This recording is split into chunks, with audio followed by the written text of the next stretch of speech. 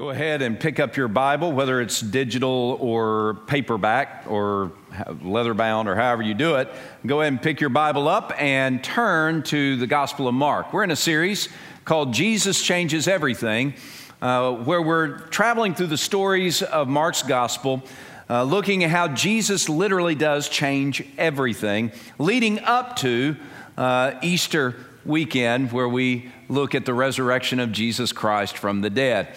And as we make our way toward Easter, that helps us know how we should pray. As a church, First Norfolk prays together, regardless location, whether it's the Volvo location or our Hispanic or our Haitian or our Vietnamese or our North African Fellowship or our Russian family, we pray together. And we pray together at 1 o'clock for 1 minute for one thing.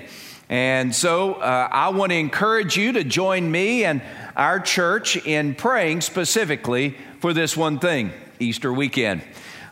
Easter is coming upon us in 5 or 6 weeks. We'll be at Easter weekend, and it's a long weekend for us, beginning with Friday and then Saturday and then Sunday, and it's a great time of gathering together. But I want us to pray specifically for 3 things. First, pray that God would use Easter this year to sharpen your focus as a follower of His. That the resurrection power that we celebrate at Easter, if you're a follower of Christ, that you would live in that resurrection power, that you would live in light of the resurrection of Jesus, not in light of all the drama and trauma that surrounds us. And there is, and I'm not making light of that. I mean, that's challenging. Life can be challenging. I look around this room and I see the people for whom I am praying each week, and I know that you are going through it. But would you join me even now praying specifically that what God has done in raising Jesus from the dead would be appropriated to my life in 2020, that we as followers of Jesus would live in resurrection power, that He would sharpen our faith to live by the power that He provides through faith in Jesus Christ. So that's the first thing. Pray that God, would you help me as your follower to live in resurrection power. Second, pray for those who are not yet followers of Jesus. There are people who you work with, there are people in your neighborhood, there are family members and there are classmates who are not yet followers of Jesus. Would you begin praying for them? Would you pray that God would use you and use Easter to communicate the good news of His rescuing love, that God sent Jesus to die for sinners in their place and for their sin, to erase the crimes of their guilt before a holy God, that Jesus came to provide that forgiveness through His death on the cross. And through this wondrous transaction of grace, where His righteousness, the righteousness of Jesus, is transferred to you and me who come to Him in repentance and faith, that we receive His righteousness as He receives our the shame and the guilt of our sin. He took it to the cross and He died on the cross. And then what we celebrate at Resurrection Sunday and Easter weekend is this wondrous good news that if I come to Jesus by faith and receive God's grace and repent my sin, then not only am I forgiven, but I now have victory and new life. Now, would you pray for those who are your neighbors and your family, your coworkers and classmates, that God would use you to invite them to gather with us that Easter weekend to hear the good news of God's rescuing love, that they who are far from God might find life through faith in Jesus Christ. Would you begin praying that God would use you and that God would open their hearts and their eyes and their ears to receive this good news, so that Easter weekend would be the day of transformation for them. So we first pray for us to live as followers of Christ in the transformation that Jesus has purchased for us. Second, we pray for those who are neighbors or family, co-workers or classmates, that they would be transformed by God's grace, Resurrection Weekend. And then the third thing is, would you pray that Easter weekend would be a day and a weekend of great celebration as we baptize those who are followers of Jesus Christ. Like this family was baptized earlier in our worship gathering, and as we celebrate the new life that they have through faith in Jesus Christ, Easter weekend is going to be that kind of weekend where we pray that scores and scores and scores of individuals will follow the Lord in believer's baptism. Now, believer's baptism is a baptism where you, as a follower of Jesus, determined to be obedient to Him and are baptized. After you've made the commitment to be a follower of Jesus, it's different than being baptized as an infant. It's a different sort altogether. Believer's baptism is when I commit my life to Christ, I am then obedient to God and am baptized. Just as Jesus was baptized in Matthew chapter 4, where He said, I'm going to be baptized in order to fulfill all righteousness. It's an act of obedience.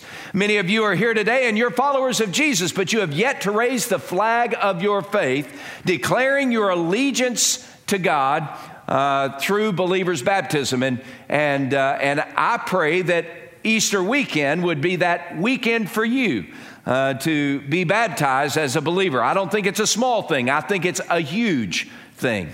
And there are going to be people who gather with us Easter weekend who will have an opportunity as a new believer in Christ to be baptized. So will you pray for the transformation that we see through obedience to believer's baptism? So the first thing, pray, oh God, might I live as a follower of Christ in the transformed life.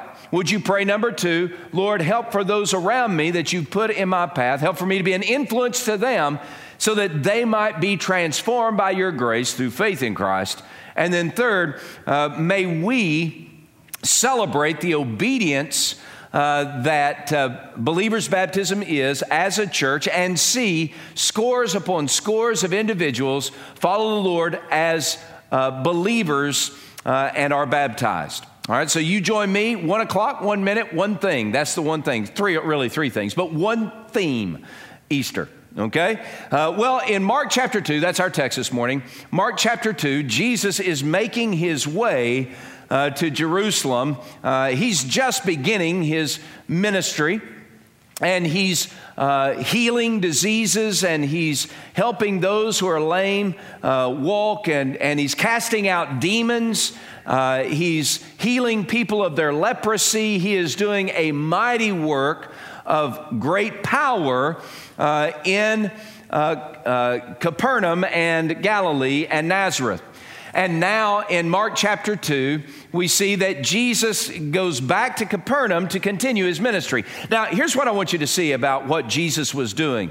In Mark chapter 1, 16 through 20, last week we saw that Jesus called 4 guys to be His followers. They were fishermen, and God called them away from the nets to follow Him. They followed Him, and then He began preaching the good news of the kingdom of God. He began telling people that their broken lives can be made whole because Jesus is on the scene. That those who are lame can walk, yes. Those who are blind can see, yes. Those who are filled with leprosy can be healed, yes. Those who are demon-possessed can be set free, yes. All of that is a characteristic of the kingdom of God. All evil has been demolished. But Jesus really came preaching that hope can be restored to those who are hopeless, that despair can be swallowed up in delight. He came preaching that because the Messiah, who is Jesus, had come, sin can be forgiven and lives can be made whole. And this is the message that He declared and the message that He proclaimed 2,000 years ago there in Capernaum is the message that He proclaims today in your hearing through the Word of God. That yes, our sin has separated us from God, and apart from God, we have no hope. We are empty and lifeless and listless, and no matter what we might achieve in this life, we lack the satisfaction that God intended for us to experience. We are empty and yearning for more. We are hungry and we cannot find bread to fill our stomachs. We are thirsting and we cannot find water to satisfy or quench our thirst. We are broken and we can find no physician to make us whole. This is who we are when we're separated from God. But the good news that Jesus came proclaiming, and the good news that I get to declare to you today, is that Jesus has made a way for us to have intimate fellowship with the living God. Jesus is the personal pathway for every person to enter into a relationship with God, so that we who are hungry can be satisfied, and we who are thirsty can find a quench to our thirst, so that we who are broken can be made whole, because Jesus has provided what we need. That Jesus came and He died for sinners upon a cross. He was raised 3 days later from the dead to give us new life. This is the message of the kingdom, and it is the message that we celebrate every day that we live as followers of Jesus. But not everyone has that good news, and so Jesus comes preaching the good news of the kingdom, and He comes preaching it here today to you and to me, so that we might live in that good news. Ultimately, what Jesus proclaims is a message of hope for us today. In Mark chapter 2, we hear this message of hope and this picture of hope coming alive. Mark chapter 2, verse 1, and again, Jesus entered Capernaum after some days, and it was heard that He was in the house. Immediately many gathered together, so that there was no longer room to receive them, not even near the door. And He preached the word to them. What is this word? It is the word of the gospel. It is the word of the good news. It is the word that sin has destroyed us, but Jesus has come to forgive us and make us whole. It is the word that we need desperately in our times today. It is the word desperately that we need in our hearts and in our church and in our homes and in our communities. We need to know that there is hope for the hopeless. There is life for the lifeless. There is forgiveness for sin, and it's found in Jesus Christ. This is the message that Jesus proclaimed, and this is the message that He proclaims today. Verse 3, and then they came to Jesus, bringing a paralytic who was carried by 4 men. And when they could not come near to Jesus because of the crowd, they uncovered the roof where He was. So when they had broken through, they let down the bed upon which the paralytic was lying. Verse 5, and when Jesus saw their faith, He said to the paralytic, "Son, your sins are forgiven you." Some of the scribes were sitting there, and they reasoned in their hearts, "Why does this man speak blasphemies like this? Who can forgive sins but God alone?" But immediately, when Jesus perceived in His spirit that they reasoned thusly within themselves, He said to them, "Why do you reason about these things in your heart?" Verse 9, which is easier to say? To say to the paralytic, "Your sins are forgiven," or to say, "Arise, take up your bed and walk"? Can I stop you there? Which is easier? Jesus didn't say, "Well, these are two very difficult things for me, and so I'm really kind of evaluating which one I'm going to do. Maybe I should do the easier rather than the harder." No, not at all. You know what He said? Okay, you can reason any way you want to reason, but which is easier? For me to say, "You're healed," or for me to say, "Your sins are forgiven"? There is absolutely zero difference between those two things when it comes to Jesus, the King of Glory. There is nothing, absolutely nothing that you face or that I encounter that is too difficult for the Son of God to forgive or to heal, to cleanse or to make whole. He can eradicate every point of our shame. He can make every obstacle an opportunity. There is nothing too difficult for Him. It's all easy when it comes to Jesus, because He is the King of Glory. Which is easier to say? Verse 10, He says, "But so that you might know that the Son of Man has the power on earth to forgive sin, He said to the paralytic, I say to you, arise, take up your bed and go to your house." Verse 12, "And immediately he arose, took up his bed, and went out in the presence of them all, so that all were amazed and glorified God, saying, we never saw anything like this before." So we look at this passage. I want us to lean into verse 5 especially. Verse 5, Jesus sees 4 guys who are carrying a cot with a person who is paralyzed on it. The house is packed. There's no way to get the paralyzed man to Jesus in normal ways. Nobody would give room for the paralyzed man, the 4 men, to bring the paralyzed man to Jesus. And so in their innovation and in their desperation with a burden in their heart, they climbed to the top of the house. It's a flat roof, and they dug through the thatch in the mud, and they dug a hole in the roof, and they let the paralytic down before Jesus. And the scripture says in verse 5, in that moment, Jesus looking at the paralytic and looking at the 4 men who were letting him down through the roof, he saw their faith, and their faith changed everything. Now, that's what I want us to see today, that faith changes everything. Not just any kind of faith, but it's faith in Jesus changes everything. Faith in Jesus changes everything. As we look at faith itself, everybody has faith in something. Everybody, an atheist has faith in something. Everybody believes in something.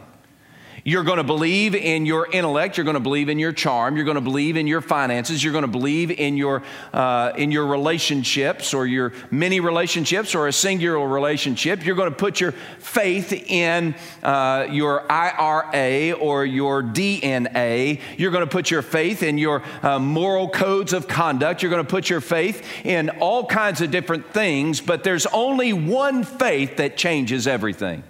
You see, if I put my faith in myself, in my ability to solve mathematical equations as the secret to my success in life, I am going to be sorely disappointed, because I can't solve mathematical equations, not easily.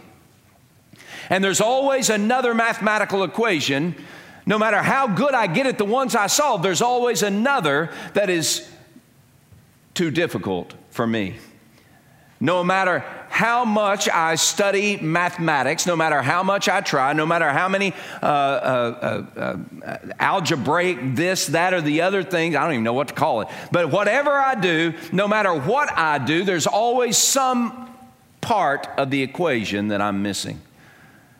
I'm insufficient. Faith is only as reliable as the object of our faith. Faith is only as strong as the object of our faith. Can I tell you, if you put your faith in me, you're putting your faith in a weak object. And the result is going to be something less than great. If you put your faith in yourself, okay, this is where I need to say it. Just because you believe in yourself doesn't mean that you're going to get great things in life, because believing in yourself is believing in a failed, weak, sometimes corrupt individual. I mean, you know yourself better than I know you. My wife knows me better than you know me, and she would be the first to tell you, if Eric believes in himself, make no mistake, it's going to end up badly. Faith is only as powerful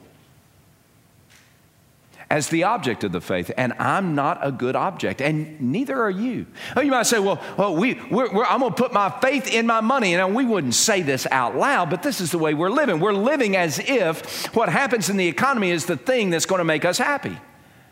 When we put our faith in our money, make no mistake, there are governments built on this premise, and they still can't change everything for the better. You put your faith in your religious devotion. That's what the scribes and Pharisees were doing.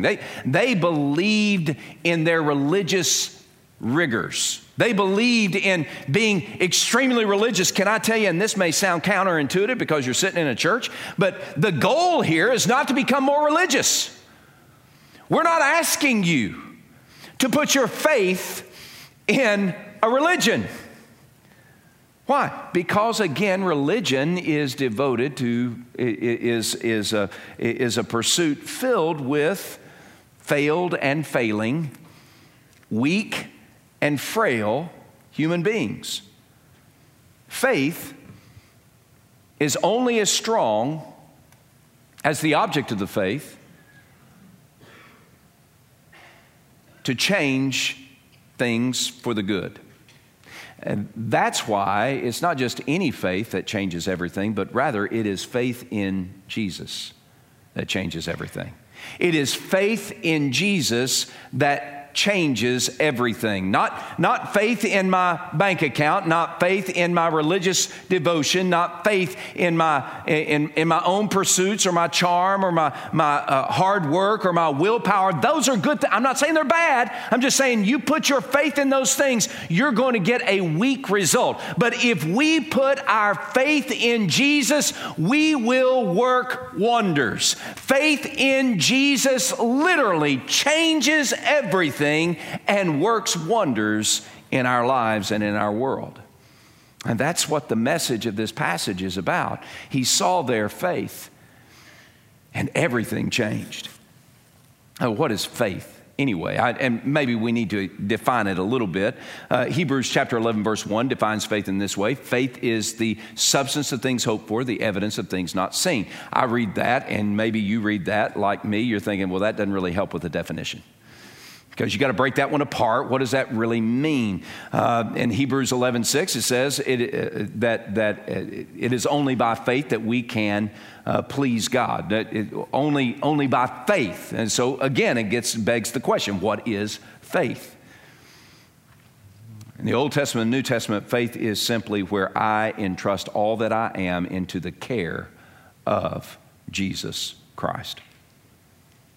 I entrust all that I am into the care. It's leaning back into the arms of Jesus. It is entrusting my daily decisions into the care of Jesus. It's where I am living my life trusting Jesus and the words that He says and the promises that He makes to direct my steps. I am living dependent fully and completely on Jesus for my emotional health, for my physical health, for my spiritual health, for my financial health, for my relational health. Everything depends upon Jesus. That's faith. That's the kind of faith that changes everything. It's not a faith in myself that changes everything. It's not my faith in others that changes everything. It's faith in Jesus. Why? Because only Jesus is the Son of God who conquered death, hell, and the grave, who was raised the third day, who now is exalted at the right hand of the Father, who now makes intercession for you and me. Jesus is the object of our faith. And when He is the object of our faith, then we see wonders begin to happen. Faith is abandoning myself into the arms of Jesus. It's trusting Him more than I trust myself. It's trusting Him and what He says more than I trust what others might say. So when Jesus is in the house and He's preaching the word to them, verse 2, He was giving them a foundation upon which to trust Him. And when He began to heal people, in chapter 1, he healed a leper and He healed a person who had coronavirus. Simon's mother-in-law, she had coronavirus. You read it. It's the end of chapter 1. You can read it. Maybe they didn't call it that, but she was sick with a fever. It had to be coronavirus. And Jesus healed Simon's mother-in-law. And Jesus said, I'm going to give you the kind of life that you've always wanted and that God always intended for you to have, but you've got to trust me. You've got to believe in me. You've got to follow me. You've got to abandon everything else for me. That's faith. So as we look at faith, we need to understand it's not just some intellectual assent to a certain ideas. Faith is not just an event where I say, well, yeah, I believe Jesus and never return to Him again. That's not faith. Faith isn't an event. Faith is a lifestyle. Faith is a lifestyle of living in the grip of Jesus. Faith is a lifestyle of abandoning ourselves to Him. You want to know how to do your relationships? Go to God's Word. Ask the Spirit of God to show you what Jesus says. Hear what Jesus says through His Word by His Spirit, and then do it. That's faith. Faith is, I don't know what to do with my finances. I don't know how to make ends meet. And so you go to Jesus, say, Jesus, I don't know how to make ends meet. How do I do that? And you go to his word, and then the Spirit of God speaks to you through his word, and Jesus instructs you through his word by his Spirit, and then you do it. That's faith. Faith is an everyday exercise as followers of Jesus. It's not just a one-time event. It's a lifestyle. And it's that kind of faith that changes everything. It's that kind of faith that works wonders in our lives and in our relationships and in our homes. It's a faith where it's not just an emotion, although it includes our emotions, but faith is action. It's obedience.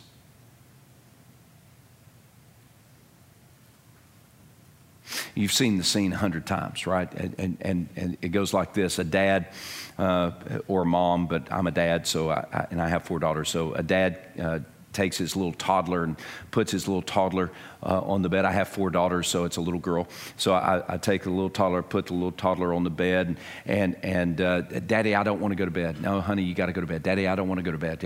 You got to go to bed. Down, Daddy, down, Daddy, down, Daddy, down, Daddy, down, Daddy, and down, down, down. And so in order to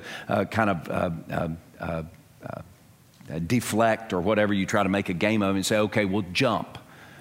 Jump into my arms, jump. And oh no, Daddy, I'm not going to jump. Well, honey, yeah, jump. And Daddy, I can't jump. Daddy, I'm scared. Daddy, I'm afraid. Oh, jump, girl, jump. It's going to be okay. Jump. I'll catch you. Daddy, I can't. And she's not thinking about getting down anymore. She just don't want to jump. But you say, jump, jump, jump. And every time you say jump, she begins to look at you. And you're saying, jump, I'll catch you. And she hears a promise. And then jump, I'll catch you. Jump now, I promise. And she looks into your eyes and she sees the strength in your arms and the surety of your hands, and she begins to jump. Now, when I say begins to jump, because if you remember that first jump of that little girl it's not a woo, it's not just a total release. It's more of a where she stretches out her hands and grabs your arms, and before she does that, she looks at it and she wants to believe you. She wants to trust you, but she just can't yet. So she says, Daddy, I'm scared. Will you come closer? And the minute your daughter asks the daddy, come closer, that dad comes closer, and she gains confidence as you draw near to her, as she's asked you to draw near. And she stretches out her arms, she grabs you, and she releases in a hesitant fashion her legs, and she jumps, and you put her back on the bed and you say jump, and she doesn't need as much security because she can trust you, and she lets go and she jumps in your arms, and you put her back on the bed and you say jump, and she says well, scoot back a little bit, jump, and she jumps, and now it's a journey, and it's not just that time. Pretty soon you can put her to bed and she will jump without even asking. I mean, I've had them jump at me and I didn't even know they were jumping, and I had to be quick with my hands, but they trusted Daddy to jump. And when their faith replaced their fear, then their delight replaced their despair. Now that's faith. When our faith in Jesus is awakened in us and we trust him to jump, then fear is replaced by faith, and delight replaces our despair. And that's for everyday life, so that faith becomes the staff that gives us strength. Faith in Jesus is the courage we need. It's not faith in Eric to navigate. It's not faith in somebody else's smarts. It's not faith in a banker. It's faith in Jesus. He can do it. By the way, he's the only one who can do it, because he's the only one who left heaven's throne, fully God, became a man who lived without sin, blemish, or fault, and then out of love goes to the cross to take the punishment for Eric's sin upon himself, who dies in my place for me, is buried dead in the grave in the bowels of the earth for 3 days, but then the stone is rolled away, he's raised from the dead, and he is victorious over sin, over the devil, over death, over hell, over life. He is victorious over all. He is the king. He's the one we can depend on. He's the one we can trust. That's faith, where we jump into his arms. Faith in Jesus works wonders, and that's what comes alive in this passage. You see, faith in Jesus changes me.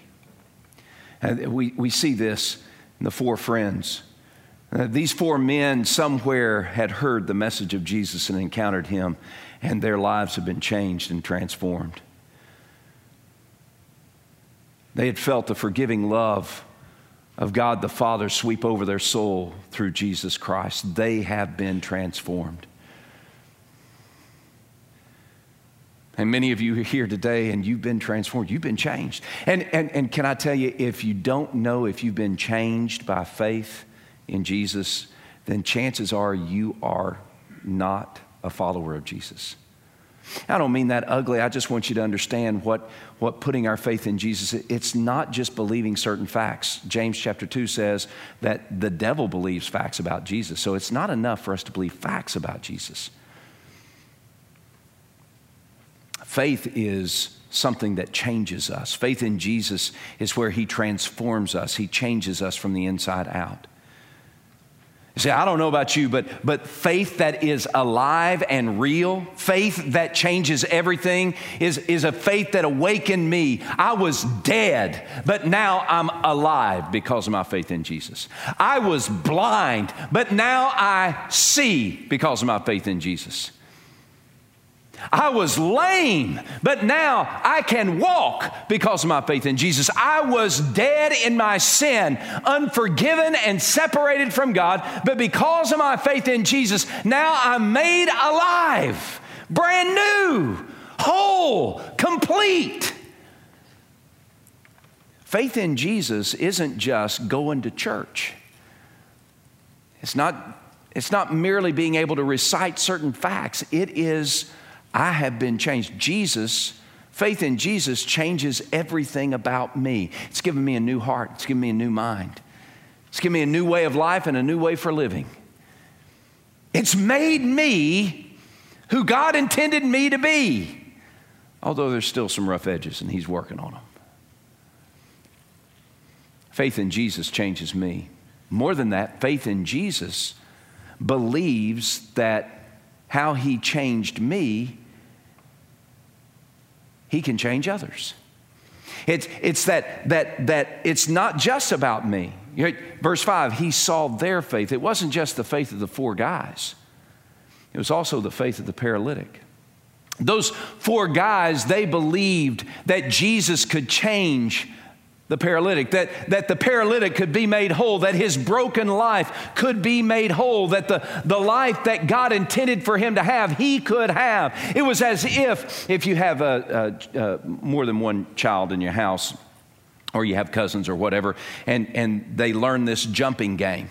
And I have 4 daughters, and so the older daughters help coach the younger daughters as they grew, and especially when they're close in age. So my older daughter would get on the bed, and she would jump in my arms, and then the younger daughter, about a year to younger, that I would say jump, and they would say, oh, I can't jump, I'm scared. And then it wasn't just me saying jump, it was also older sister saying, oh no, jump, it's fun. It's going to be great, jump. Daddy will catch you. He catches me every single time. Hadn't been a time he's dropped me yet. Hadn't been a time he's dropped me yet. He catches me every time. And they convinced my daughter to trust me and to jump. You know, that's what the 4 guys who were cot carriers, that's what they did. They believed that just as Jesus had changed their lives, that Jesus could change the paralyzed man's life. And they believed that Jesus could change everything for him. I wonder what it is that keeps us from helping those who are far from God find life in Jesus Christ. See, for the 4 men, their faith was alive because a living faith moves to the feet. A living faith moves to the feet. It moves into action. James said, faith without works is dead. What's he saying? He's saying, well, if you've got faith, you're going to show it by what you're doing. And what did they do? We've got a faith. We've been changed by Jesus, so we're going to help somebody else. Here's a paralytic. He can't get to Jesus. We need to help him get to Jesus. And they had a burden to get him to Jesus because they knew that the only way he was going to find help was in the presence of Jesus. You've got people that you work with every single day, and you hear them complain and moan and groan about their life. You might even commiserate with them. You hear them fuss about their marriage or about their money. You hear them complain about their parents or their children. You hear them fuss about their job, how miserable their life is. And really, in their fussing, what they're saying is, I don't have the life that I think I ought to have. Hey, that's a good clue that they need to get to Jesus. And if we really believe that faith in Jesus changes everything, then we'll do whatever we can to help that person, that coworker, that classmate, that neighbor, that family member. We're going to help them get to Jesus. The 4 guys tore a hole in a roof because they had such a burden for that friend to get to Jesus, to give him an opportunity to jump. So today, here's the question. See, the point of these 12 verses is that faith changes us so that we can help others be changed by that same faith in Jesus. We're going to do whatever we can to help somebody who is far from God find life in Christ because we really believe it can change them. We really believe it can make whole what is empty. The way faith works in my life this past week as I was getting ready for this message and other things that have been happening, I became convicted about one aspect of my life, my daily habits. I have a lot of daily habits, but one of the daily habits I have is when I get to work, I usually go over to our Crossroads building and I climb the 6 flights of stairs to my office on the 6th floor. And I come in with my backpack and my coffee mug, and I go to the stairwell, and I immediately climb up those 6 flights of stairs and go to my office. And there are 2 reasons I climb the stairs. One is because I really don't want to see anybody. Just being honest, it's early, and I haven't had a full cup of coffee, and I know that pastors should always want to talk to everybody, but I just soon not. That's the way I used to be, and it's not the way God intends me to be, but that's the way I was. So anyway, so that's one reason. The other reason is exercise, and so I needed to climb those stairs for exercise. Have you seen the desserts that I eat? So I climb those stairs.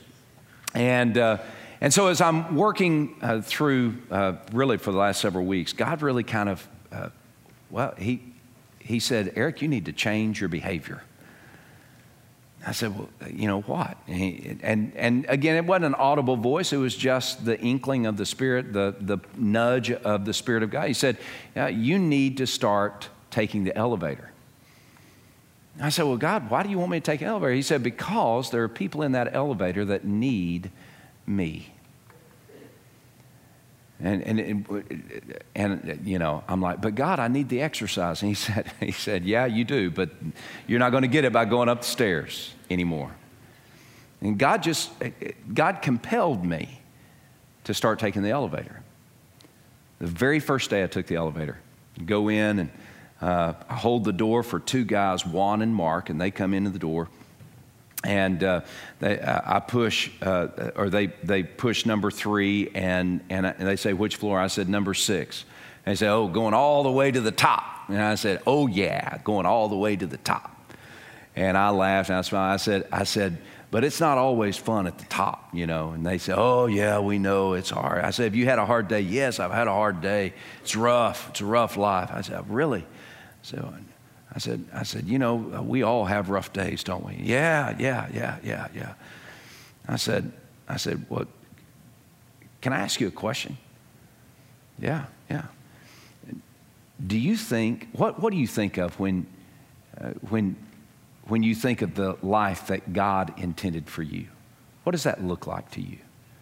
What kind of life does that look like, the life that God intended for you? And they said, weirdo. They said, strange man, stranger danger. They really didn't say any of that. They looked at me, they thought it, but they didn't say it out loud. They thought, what's he talking about? I said, would you ever have spiritual thoughts like that? He goes, yeah. I said, when you think of the kind of life God intends for you, do you think you've got it? They said, oh no. By this time, 3rd floor, right? And they thought, because he's going to 6. Door opens, I get out with him, right? It's awesome. I said, and we began to talk and got to know a little bit about them. They got to know that, finally the question, who are you? That question. Oh, I'm a pastor. Oh. And so then I said, can I just, and they didn't pray to receive Christ, but I just wanted to get them to the foot of Jesus. I wanted to give them the courage to jump. And I said, can I just leave you with a thought? And they said, because they were like, we got to get to work, right? And I said, can I just leave you with a thought? Sure. I said, the message that God wants to share with you is that he sent Jesus to do all that you need in order to give you the life that God intended for you to have. And Jesus has done everything that you need to have a life that is whole, a life that is full, a life that is satisfying. Don't you want that kind of life? Yes, now they call me priest or pastor or father or whatever. Now Baptist, they call me father. And I said, no, I'm a Baptist. They said, okay, father. And I said, God really wants you to have this kind of, God's not an angry dad trying to withhold blessing. God is a loving father, and he wants you to have this life that you can't have. And the reason you can't have it is because of your sin. So he sends Jesus to do everything that you need to have the life that you want and that he intends for you to have. Don't you want that life? Yeah, but we got to get to work.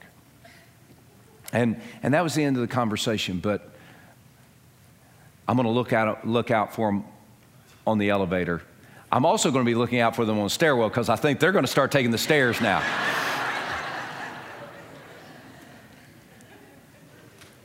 Friends, when we believe that Jesus changes everything, if faith in Jesus really has changed my life, then we need to do all that we can to help others who are far from God have their lives changed by Jesus too.